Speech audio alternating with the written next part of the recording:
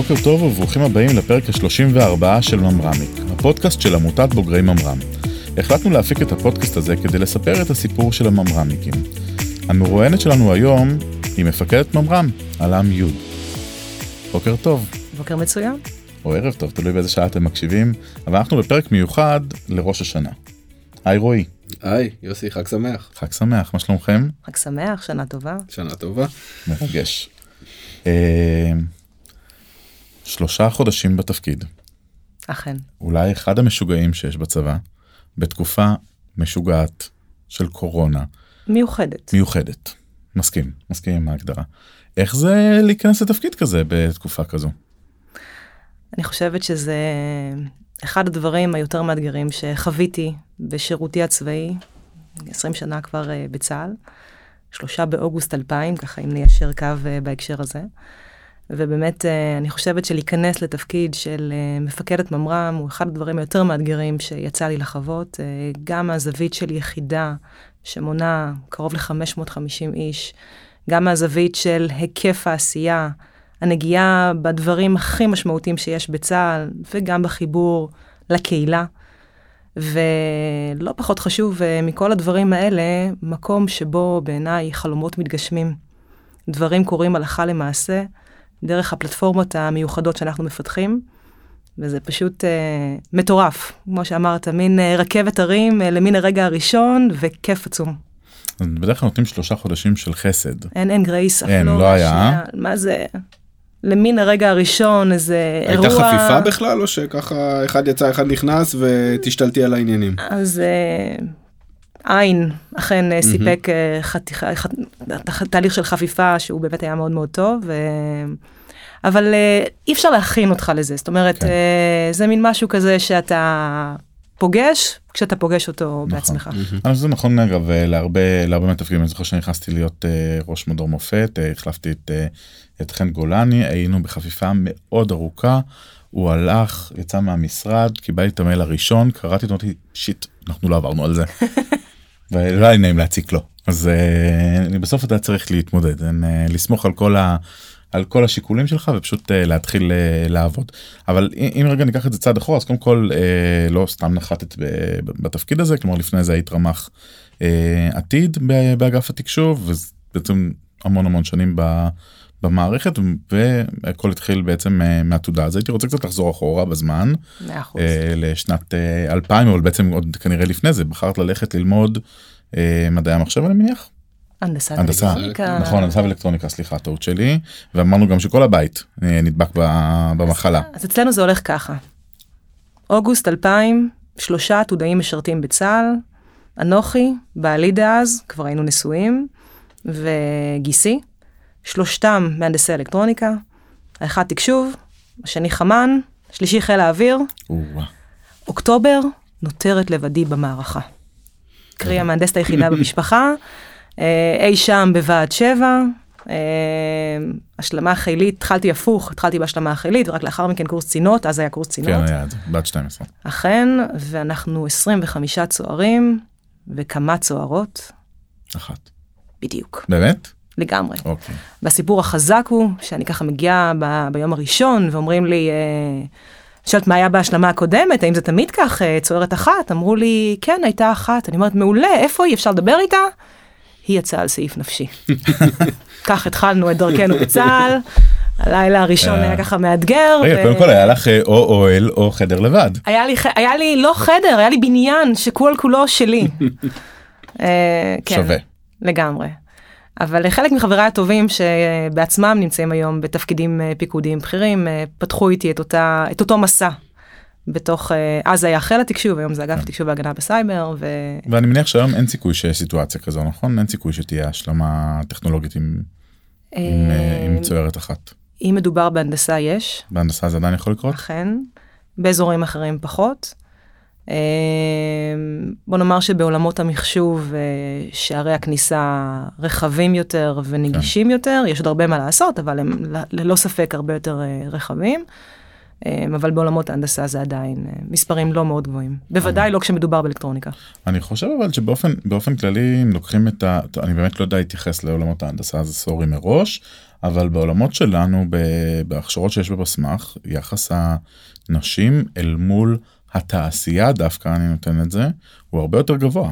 כמות הנשים שנכנסות למסלולים של קורס תכנות וקורסי נתמ"ם, DevOps של היום וכולי, דרמטית יותר גדול ממה שאתה יכול לראות נשים בתואר ראשון במדעי המחשב וכולי. חד משמעית. זה פעולה שהצבא הצליח לעשות, אני לא בטוח אפילו אם במתכוון, אני זוכר את זאת כשאני הייתי חניך, היו יש לי הרבה חברות מקורס תכנות שהן היום בתעשייה. אז רק בשבוע שעבר יצא לי להרצות בפני חניכות קורס תכנות, ככה לשעת ערב כזו, קצת שיח על מנהיגות טכנולוגיות בצה"ל, ובאמת הכמויות הן מטורפות, שזה אירוע מטורף גם לצה"ל, אבל בוודאי גם למדינה בעיניי, כי הסיפור הוא לא רק של צה"ל, הוא סיפור שהוא רחב יותר, ויש הרבה עוד מה לעשות בהקשר הזה, אבל במובן הזה שהקורסים בבסמך, פתוחים לכל, ולא תמיד מצריכים ידע קודם, ומכאן שהכישורים הם אלו שמשפיעים, הוא לחלוטין קרש קפיצה מטורף לבנות, נערות, נשים במעלה הדרך, וזה גם מספק להם ארגז כלים, לא משנה מה יעשו עם זה בהמשך, ארגז כלים שהוא מאוד מאוד משמעותי להמשך. ובאופן כללי, גם אני יודע שכרמ"ח עתיד, ואני מניח שגם עכשיו הנושא הזה הוא מאוד חזק אצלך, נכון? הוא מאוד חשוב לך לעודד את זה. אז לפני 3 שנים, מפקדת ממר"ם דאז, 2.5, טליה, פתחה בתוכנית שקוראים לה C-Shark, על משקל C-Sharp. כן, היא קצת דיברה על זה. כן, שמעתי אותה גם. אז בעצם במועד שבו היא פרשה, אני החלטתי לקחת את התוכנית הזו אליי, אני כבר נמצאת במחזור השני, יחד עם 2 עמיתות שלי, לינור אליאב ודקלה מנשה, וזה אירוע שהוא לחלוטין קרוב לליבי, אני עוסקת בו גם בהקשר ההכשרה של קצינות, גם בשיח עם חיילות, דרך כל מיני דברים, תוכנית שיפט, סייבר גרלס, דברים נוספים, וגם בהגעה פיזית לבתי ספר, על מנת לשוחח עם מלש"ביות פוטנציאליות, אז לחלוטין, זה לגמרי חלק ממי שאני, באהבה גדולה, וגם כי אני מאוד מאמינה בזה שאם רוצים לייצר שינוי של ממש, צריך פשוט לעשות אותו. לא לדבר עליו, פשוט לעשות אותו. אז עצם זה שאת מגיעה לבית ספר, או יושבת עם חניכות בקורס תכנות כמפקדת ממר"ם, עם דרגה של אלוף משנה על הכתפיים, אז בעצם זו האמירה שלך, כלומר, הנה אני עשיתי והצלחתי, הייתי טובה כדי להגיע לתפקידים הכי בכירים שאפשר באגף. אז אחד, זו גם אמירה כזו, זו גם אמירה של תשאלו אותי שאלות, תאתגרו אותי, תבקשו ממני הזדמנויות, כי לפעמים צריך את זה שייתן לכן את ההזדמנות האחת הזו, שדרכה תפרצו את דרככן שלכן. זה רגע בלספר על כלים והתמודדויות, זה הכל ביחד, זה לא רק אבא נהיה רואו מודלינג למשהו, אלא זה באמת לספר סיפור, לנסות ולייצר את התנאים המיטביים, ולספק ארגז כלים. בתוכנית C-Shark זה ממש לספק ארגז כלים, שבתהליך שבו בעצם קצת חקרנו את הנושא, הבנו שבו נשים קצת פחות טובות מגברים. יש להן הרבה מאוד עוצמות, ויש דברים שהן צריכות להביא בצורה הרבה יותר משמעותית לשולחן, ממש לשולחן, ואיפה שאפשר לחזק אותן בדברים האלה. כמו מה? במה ההגדרה? לי יש בעיה תמיד עם המושג הזה, כי אני לא חוויתי אף פעם בחשיבה שלי לפחות, שאישה היא פחות טובה במשהו. היא לא פחות טובה, היא פחות טובה בלספר. שהיא פחות טוב, שהיא חזקה כמו מישהו אחר.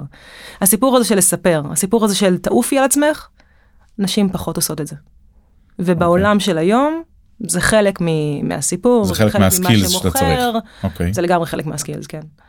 אז כשאת מגיעה בטוחה, ואת גם נחושה בלשים דברים, להציע רעיונות, ובגדול תעופי על עצמך ועל הרעיונות שלך, וואלה, זה קורה. פעם הייתה איזושהי אמירה שכדי להצליח בעולם גברי, אז את צריכה להיות גברית. כאילו, את צריכה לשחק את המשחק הגברי כדי להצליח. אז אני מניח שזה לא מה שאת מכוונת, אבל כשאת מדברת עם האנשים. זה כמו שאומרים לי, כשאת מגיעה לאיזה מקום, האם את חמושה, אז אני אומרת כן, בשכל ישר. אוקיי. אז אני אומרת, הבה נהיה חמושות בשכל ישר, ובסנס, ובתחושה של רגע איך מייצרים חיבורים, דברים שהם מיומנויות שהן מאוד מאוד נדרשות בעת הזו, כי הן מנביטות את הדברים החדשים, וכי היום מה שצומח לבד פשוט לא צומח, ואני חושבת שכשמביאים את זה לשולחן, לא רק את האסרטיביות הגברית, מצליחים לייצר הזדמנויות, שותפויות והישגים משמעותיים. יש, אגב, חשוב להגיד, בעצם אני לא חושב שהיה כזה מצב לפני כן, את מפקדת ממר"ם הרביעית בהיסטוריה, נכון? אם אני לא טועה, מירי קדמיאל, איילה חכים, טליה גזית ואת, אבל בעצם כרגע, נכון לעכשיו, מתוך, נקרא לזה 4 יחידות שאני קורא להם תחת המותג ממר"ם, אז מפקדת ממר"ם, מפקדת יחידת שחר, מפקדת בסמך, ומפקד מצפן. יש מיעוט. אכן, סוף סוף. הגיע הזמן. וגם מפקדת עתיד. וגם מפקדת עתיד, אוקיי, זה לא ידעתי. אתה רוצה ככה ליישר קו, וגם היא מגיעה מאזורי זה בעצם שאפשר להגיד שלוטם יש בה, לא יודע אם רוב נשי, ויש עוצמה נשית, אוקיי. זה משנה משהו? כן. הקמפוס הטכנולוגי בשלישות ברמת גן, הוא נראה אחרת כרגע? אני חושבת שיש משהו בתרבות שכשנשים מובילות ושמות הרבה מאוד אפשרויות, והדברים נעשים בשותפות, ביחד, בחשיבה שהיא מסוג אחר, באפקטיביות, כי נשים ידועות בהיותן אפקטיביות מאוד, זה מביא משהו אחר למערכה, ליחידה, ובעיניי זה מייצר שיח שהוא מאוד מאוד טוב, תרבות שהיא מפתחת, שהיא מצמיחה, ולשאלתך, שזה עושה דברים מצוינים ללוטם. איך את מסבירה את זה, אבל? איך את מסבירה את זה שהגענו לנקודה הזו ב-2020, שיש 3 נשים מתוך 4, או מתוך 4 מפקדים, זה יד מכוונת, זה מלמעלה, זה לוטם כאג'נדה, זה... אני חושבת שבלוטם כבר שנים הסיפור המגדרי לא משחק משחק. פתחת בהקשר של קורס תכנות, או של קורסים אחרים שנעשים בבסמך. אז זה ה-DNA? אני חושבת שזה חלק מה-DNA, כן. אני חושבת שבשונה מיחידות אחרות שהן יחידות טכנולוגיות, לוטם נמצאת במקום שהוא שונה, נותנת המון מקום גם לגיוון, ומי שטוב או טובה, פשוט עושה את זה. זה לא קשור למגדר, זה לא קשור לשום דבר כזה, ואני חושבת שבשונה ממקומות אחרים, שחלק ממסלול הליבה מחייב אותך לעבור בתפקידים מסוימים, אז אחד, זה לא תמיד מחויב המציאות, ושתיים, באמת, הסיפור הוא סיפור אחר. הסיפור הוא סיפור של ידע, של יכולת, של תרבות, של שותפות, וזה לגמרי חלק מההוויה לא תמיד. אז בואו נשים רגע את העניין המגדרי בצד, למרות שהוא מאוד מאוד חשוב, אבל ניגע שנייה במקצועי נקרא לזה אולי אפילו כלכלי קצת, בסדר? מתי הרגשת פתאום שכל החברים מסביב נעלמו ואת נשארת בודדה בעניין הזה של הצבא? כי יש איזה שלב שבו מקבלים החלטה, אני ממשיך הלאה, או ממשיכה. אז איפה הנקודה הזאת? באיזה שלב את מקבלת ההחלטה שאת נשארת בצבא וממשיכה לקריירה צבאית? אני חושבת שזה כל פעם מתפקיד לתפקיד. נורא נורא תלוי באתגר הבא שככה יש לי, או בפסגה הבאה שחשוב לי לכבוש, להגיע אליה, לצפות מלמעלה. אני חושבת ששיקול הכלכלי, כפי שקראת לו, פחות שיחק אצלי תפקיד. הסיפור המרכזי היה סיפור האתגר, וסיפור ההשפעה, והיכולת בלגעת ולעצב, בין אם זה חיים של אנשים, ובין אם זה תרבות של ארגון, ובין אם זה בלעצב יכולת מבצעית גרדה. ממש, בכל תפקיד שעשיתי. אנחנו אגב בני אותו מחזור, התגייסנו באותו יום בדיוק. באמת? באמת, ב3 באוגוסט 2000, אבל אני זוכר שהדיון בצבא ממש, כן, היה דיון ממש גדול בזמנו בצבא, על איך משאירים אנשים טובים בתוך הצבא. והיו כל מיני תוכניות, ולך תלמד, ולך תעשה, ונממן לך ונעשה לך. ובסוף הייתה מין תחושה לפחות במחזור שלנו שהרבה מאוד מהטובים מצאו את דרכם החוצה בסופו של דבר. זה מלחמה של הצבא כל הזמן, כי בחוץ יש גוגל ופייסבוק ומשלמים ועושים וכל מיני דברים נורא נורא קורצים ומגניבים. איך הצבא משמר את היכולת הזאת בעצם, להשאיר אצלו את הטובים? אז אמרתי אתגר, אמרתי השפעה, יש גם משהו שהוא מאוד מאוד ייחודי לצה"ל, שבגיל מאוד מאוד צעיר, אתה מסוגל להגיע לאימפקט, שגם אחר עשור בתעשייה, פשוט לא תצליח להגיע אליו. כי אתה די מהר, אם זה כרש"ץ, אם זה כקפ"ט, כראש פרויקט, עושה דברים שפעם אחת יכולים לגעת בהיבט של המשמעות המבצעית של הדברים, בספן מאוד מאוד רחב, ופעם שנייה, אם אתה מסתכל גם על תקציבים, או על יכולות, או על טכנולוגיות שאתה משלב בפנים, מה הסבירות שתפגוש את זה בגילך הצעיר וחסר הניסיון בתעשייה? והאפשרות הזו פעם אחת באמת לעשות דברים כל כך משמעותיים. פעם שנייה, בוודאי כאשר אתה קצין, אתה עובר 1 לשנתיים 3 בין תפקידים, כך שפגשת עולם עשיר כל כך. פעם שלישית, גיוון האנשים בתוך הצבא, באקדמיה, כי חלק מהדברים גם נעשים יחד עם האקדמיה, בתעשייה, זה מטורף. ואם אתה גם מפקד, אז באמת היכולת, אתה יודע, מספיק לגעת בנפש אחת, וזה משנה עולם. אז היכולת הזו היא משהו לא משנה איזה תפקיד תעשה בחוץ, הוא בדרך כלל מגיע משיקולים שהם שיקולים כלכליים, ולא משיקולים שהם שיקולים אחרים. ואני תמיד אומרת, עדיף להיות בצד הנותן ולא בצד המקבל. בעיניי, אתה מקבל המון כשאתה נותן, וזה בעיניי חלק מהמסע שלי, וגם של מפקדים אחרים בצד. והיום אתם נותנים דגש בהסברה הזאת למלש"בים, לקורסיסטים, לדברים, בעצם לדורות הבאים? אז היום, אתה יודע, הדור של היום זה דור למה לי? מה יוצא לי מזה? אז אחד, אני חושבת שניסיון, ידע וחיכוך, בוודאי חיכוך שהוא חיכוך משמעותי, אין לו ערך אמיתי אחר בחיים. אז זה ככה פעם אחת. ופעם שנייה, באמת הסיפור הזה של המשמעות, של האתגר, של החיכוך, של הנגיעה בגיוון כל כך רחב של עולמות תוכן, לא רואה לזה תחליף, לא משנה אם אתה נמצא בגוגל, AWS, מייקרוסופט, wherever. אני חושב שהיום, אני זוכר שכשאנחנו היינו מדריכים, אנחנו מאוד נמנענו מלדבר עם חניכים בקורס תכנות על היום שאחרי השירות. זה כאילו היה בדמנו שלא יצא מצב שהוא נמצא בקורס תכנות, כי בעוד 6 שנים הוא יעבוד לא היה פייסבוק אז, בפייסבוק, אוקיי? וממש נלחמנו בלמכור את אהבת המולדת וציונות, ואנחנו פה בשביל, בסופו של דבר, אנחנו בחזית הטכנולוגית, כדי שצה"ל יוכל לעשות את העבודה שלו. אבל אני חושב שבאמת, קודם כל, הדור השתנה.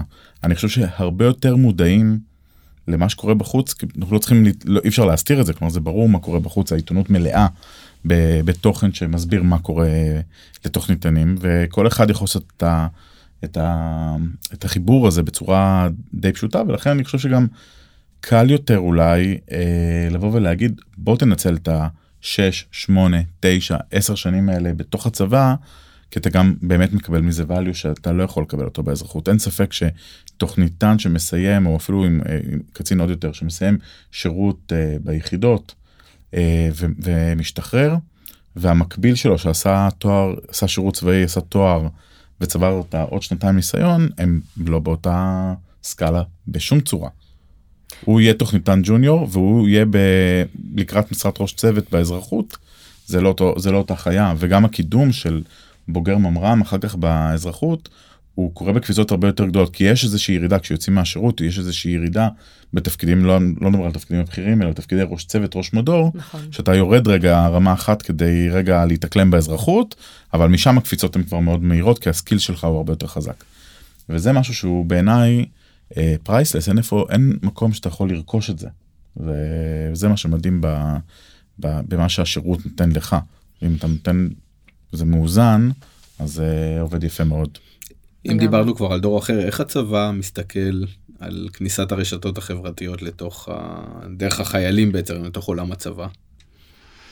קודם כל הוא מנסה להתמודד עם זה באזורים שהם נקרא לזה יותר מסוכנים, כי הם מנגישים מורכבויות. דרך הסברה. סייבריות את מתכוונת? גם, כן. דרך הרבה הסברה. וגם, אתה יודע, הוא לא מונע, אין מניעה. זה כמעט כמו כשאבא ואמא אומרים לך, אל תעשה, אתה עושה בהכרח. אז זה לא המקום הזה, אבל מאוד תלוי באיזו יחידה אתה משרת, ומה ההנחיות, מה הכללים, וגם הוא לא מעט מנצל זאת. זאת אומרת, יש לא מעט שיח עם מלש"בים דרך הרשתות החברתיות, ושיח מול הקהילה דרך רשתות חברתיות. If you can't fight them, join them. אז זה די כזה. וגם הצבא היום הרבה יותר פתוח לסיפור הזה של אקוסיסטם שלא מתקיים רק בתוך הצבא, אלא שמתחבר מאוד גם לעולם הקהילה, וגם לעולם באמת של ברמה של מיטב והאיתור, או גם אחרי? חד משמעית, גם וגם, כן. גם אנשי מילואים חיים היום באזורים הללו, אז זה פוגש אותך, זה כאילו חי איתך מהיום הראשון, עוד טרום כניסתך לצה"ל, בוודאי בעת הזו, ועד לשחרורך, ואחרי זה תפקודך כאיש מילואים, או איש מילואים. אני אישית בקבוצת טלגרם של סרט החדשנות של אגף התקשוב. בדיוק. ואנחנו וחופרים שם. חפירות עומק. כן, חפירות חשובות, אגב.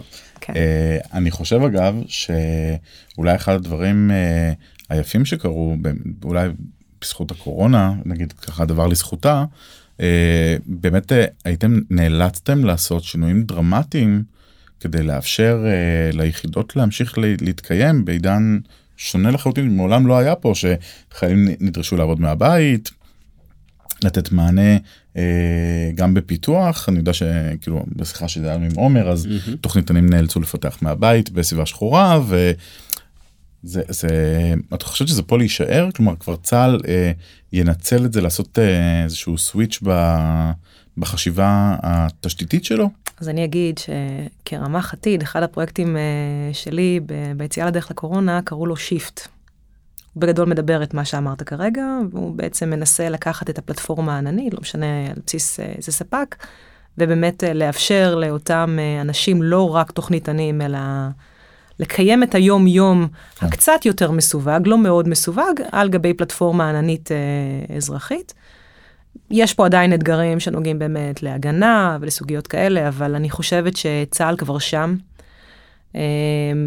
גם כעת, כאשר ניתן את האפשרות לקיים שיח בצורות שונות, לא פעם מעדיפים את הטימס או את הזום, זה ממש נוכח. אתה גם אומר לבן אדם, אני מוכן להיפגש איתך, ודקה אחרי אתה מוסיף, כן, אבל וירטואלית, זאת אומרת, בטח, אין שום בעיה. זה ממש שם. וגם השיח, שהוא שיח מסווג, בעצם מתבסס הרבה מאוד על פלטפורמות קולבורציה, שמאפשרות לנו לעשות את זה מבלי להיות פיזית בדיונים. זאת אומרת, התפיסה הזו של סביבת עבודה דיגיטלית, היא is here to stay, מה שנקרא. כן.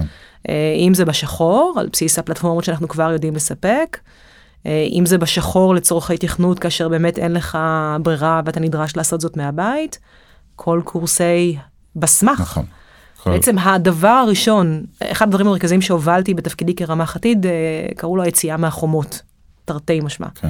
אז באמת הסיפור הזה של היציאה החוצה, למין הרגע הראשון שלך בצה"ל, דרך קורסי התכנות, DevOps וכולי, על גבי פלטפורמה אזרחית, כי אתה רוצה לייצר את הברידג' הזה בצורה שהיא טובה, היא נכונה, היא ישירה, לחלוטין כאן. ולכן אני חושבת שזה כבר לא שאלה של האם. זה כאן, זה נוכח, זה תהליך, לשמחתי גם הקורונה, לא שלשמחתי הקורונה כאן, אבל לשמחתי הקורונה העצימה, הייתה קטליזטור לתהליך. חבל על הזמן, ממש. אז אני לא רואה את זה הולך לאחור, אני מקווה שדברים שבהם, בעיקר גופים שהם היררכיים, מאוד חשוב לראות ולהיראות, לא ייקחו את זה למקום אחר. אבל אני חושבת שהתרבות הדיגיטלית עיצבה בצורה מאוד משמעותית את האופן שבו צה"ל פועל בעת הזו, ובוודאי נוכח הקורונה, ואני בטוחה שזה ילך ויתעצם, ויפגוש אותנו עוד בהיבטים שהם עוד יותר מורכבים, גם בבתי הסיווג ונוספים. אוקיי. תגידי, מה האתגר בעצם? אני מניח שאחרי 3 חודשים בתפקיד, פלוס מינוס, יום לפה, יום לשם, יש בטח כבר ויז'ן. ולקראת השנה העברית החדשה. אז אני אומר כך, אחד, לדעתי גם מפקד לוטם, שוחח איתכם לא מעט על הרעיון הזה של הפלטפורמות. אז ממר"ם היא בעצם ספק פלטפורמות. ואת הפלטפורמות שממר"ם מספקת, היא מספקת על מנת להעצים, אם זה את בתי התוכנה, הנוספים, היחידות האחיות, אם זה את הקורסים השונים, וכמובן את המשתמשים המבצעיים באשר הם באזור רשת שהם פועלים.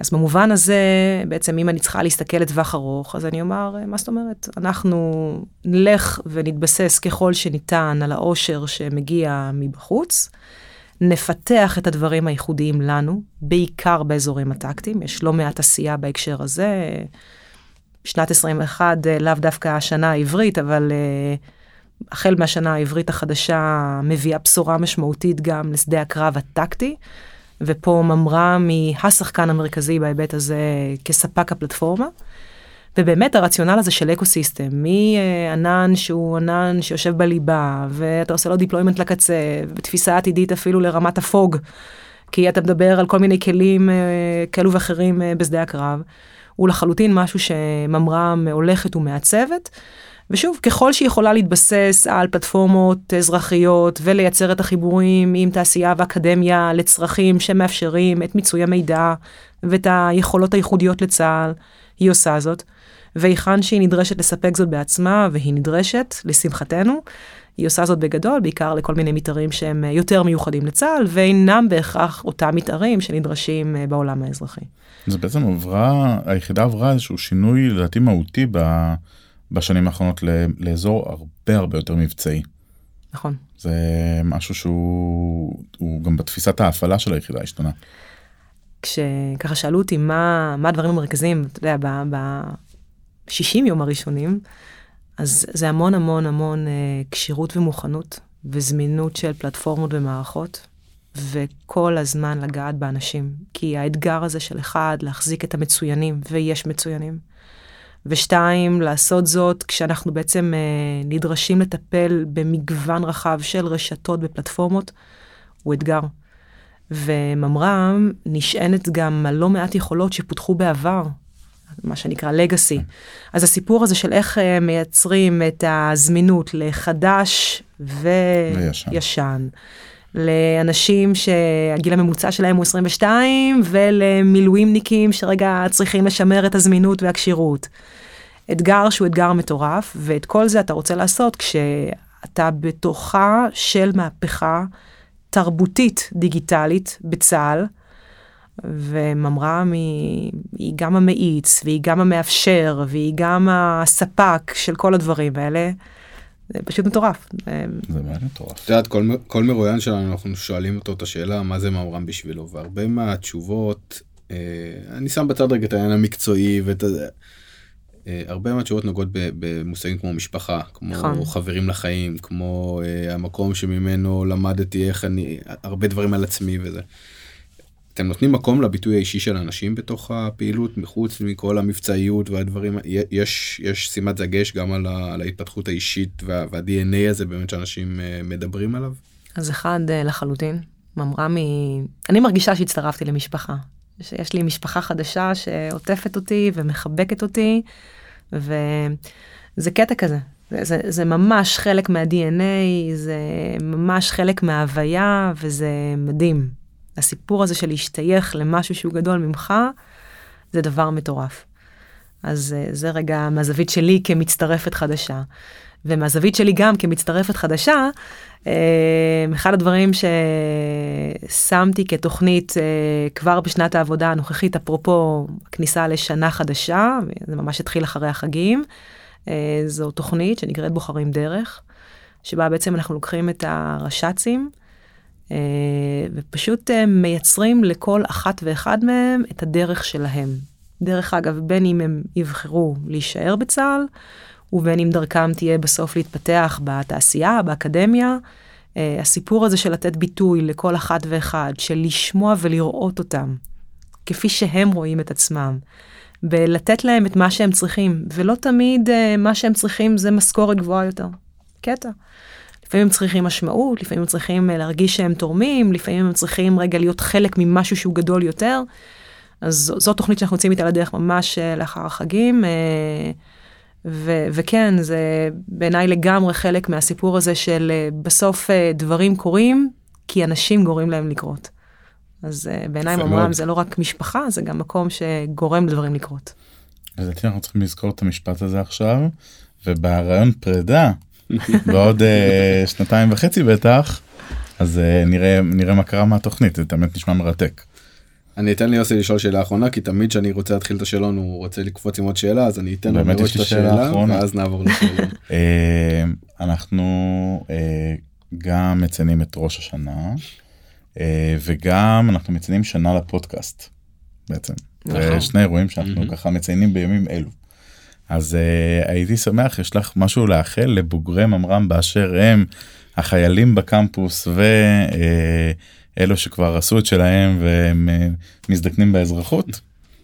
מתבגרים, זה כמו יין, אני בן 41, מבשילים. לא, אנחנו מזדקנים, צריך להסתכל למציאות בעיניים. אז אני אומר כך, אני חושבת שלכל המבשילים, המתבגרים, אני בעיקר מאחלת שנה של צמיחה והצמחה, של רעיונות, של פלטפורמות חדשות, של יכולות, של חיבורים, של קהילות. אני חושבת שכל הדברים האלה גם יחד, זה חלק מהסיפור של ההשתנות התרבותית. היא כאן, היא חיה, בועטת, נוכחת, ואני חושבת שהסיפור שלנו, אפילו גם של ממר"ם, ובוודאי של ישראל כסטארט-אפ ניישן, אני קוראת לזה, זה הסטארט-אפ ניישן 2.0. זה קשור באמת לסיפור של הקהילות, של ההצמחה, של הרעיונות, ושל היכולות הללו, שבעיניי ממר"ם היא אחד הדברים המרכזיים בסיפור הלאומי הרחב הזה. לא רק בתוך צה"ל, אלא לחלוטין גם בישראל, ואני מאחלת לעצמנו שזאת תהיה שנה פוריה, מרתקת, מאתגרת, מצמיחה ומחברת. ללא וירוסים מיותרים. אם אפשר. כן, אם אפשר, גם עם ככה מזור למורכבויות ויראליות כאלו ואחרות באשר הן. נכון. טוב, אז כדור אצלך. לסיום, נרצה לשמוע ממך, מה זה ממר"ם בשבילך? ככה נראה לי שקצת אמרתי את זה מקודם, אבל אני מרגישה שהצטרפתי למשפחה גדולה, ענפה, מיוחדת, וזה מדהים להיות חלק ממשהו שהוא הרבה יותר גדול ממך, פשוט מדהים. וקצת בדומה לוולט דיסני, מקום שבו חלומות מתגשמים, ושגורמים לחלומות להתגשם, זה בעיניי ממר"ם בשבילי. פשוט דילגתי על כמה שאלות, כי לא רציתי להביך את מפקד ממר"ם, לשאול אותם, יש לה טיק טוק על המכשיר, אתה יודע, או כל מיני. בטוח יש לה. אני גם רוצה לנצל את הבמה, וקודם כל לאחל לכולם שנה טובה. לכל המאזינים שלנו חשוב להגיד, בשנה הזו הזינו למעלה מ-11,000 מאזינים לפרקים בפודקאסט, ואני יודע שנגענו גם קצת בחניכים בקורס תכנות, וגם קצת בשכבה היותר מבוגרת, ובאמת בכל מיני אנשים שנתנו לנו פידבקים. אני אישית חושב שדיברת על קהילות, ובאמת אולי אחד הדברים שהכי מאפיינים את הממר"מניקים, זה הקהילתיות שלהם, היכולת שלנו להיפגש ולדבר, ולהתחיל את השיחה במקום הרבה יותר בשל, רק כי אני ועוד מישהו היינו בקורס תכנות בהפרש של 10 שנים, ורק השאלה, איזה צבע היית? מה הייתה חיית קורס? מה היה שם? זה כבר מקפיץ את השיחה, כמה שזה נשמע ילדותי ומטופש, אבל זה מקפיץ את השיחה בכמה רמות, ברמת האמון שיש בין שני אנשים שמדברים כשהם בוגרי ממר"ם. אז אני מצטרף לאיחולים של שנה טובה, ושבאמת נמשיך לצמוח ולעשות הרבה טוב למדינה שלנו. רק הצלחות. רק הצלחות. שנה ביחד אנחנו מעבירים את הפודקאסט. תודה רבה שאתה סובל אותי. לא יאומן. אוקיי, תודה רבה. תודה על המיוד.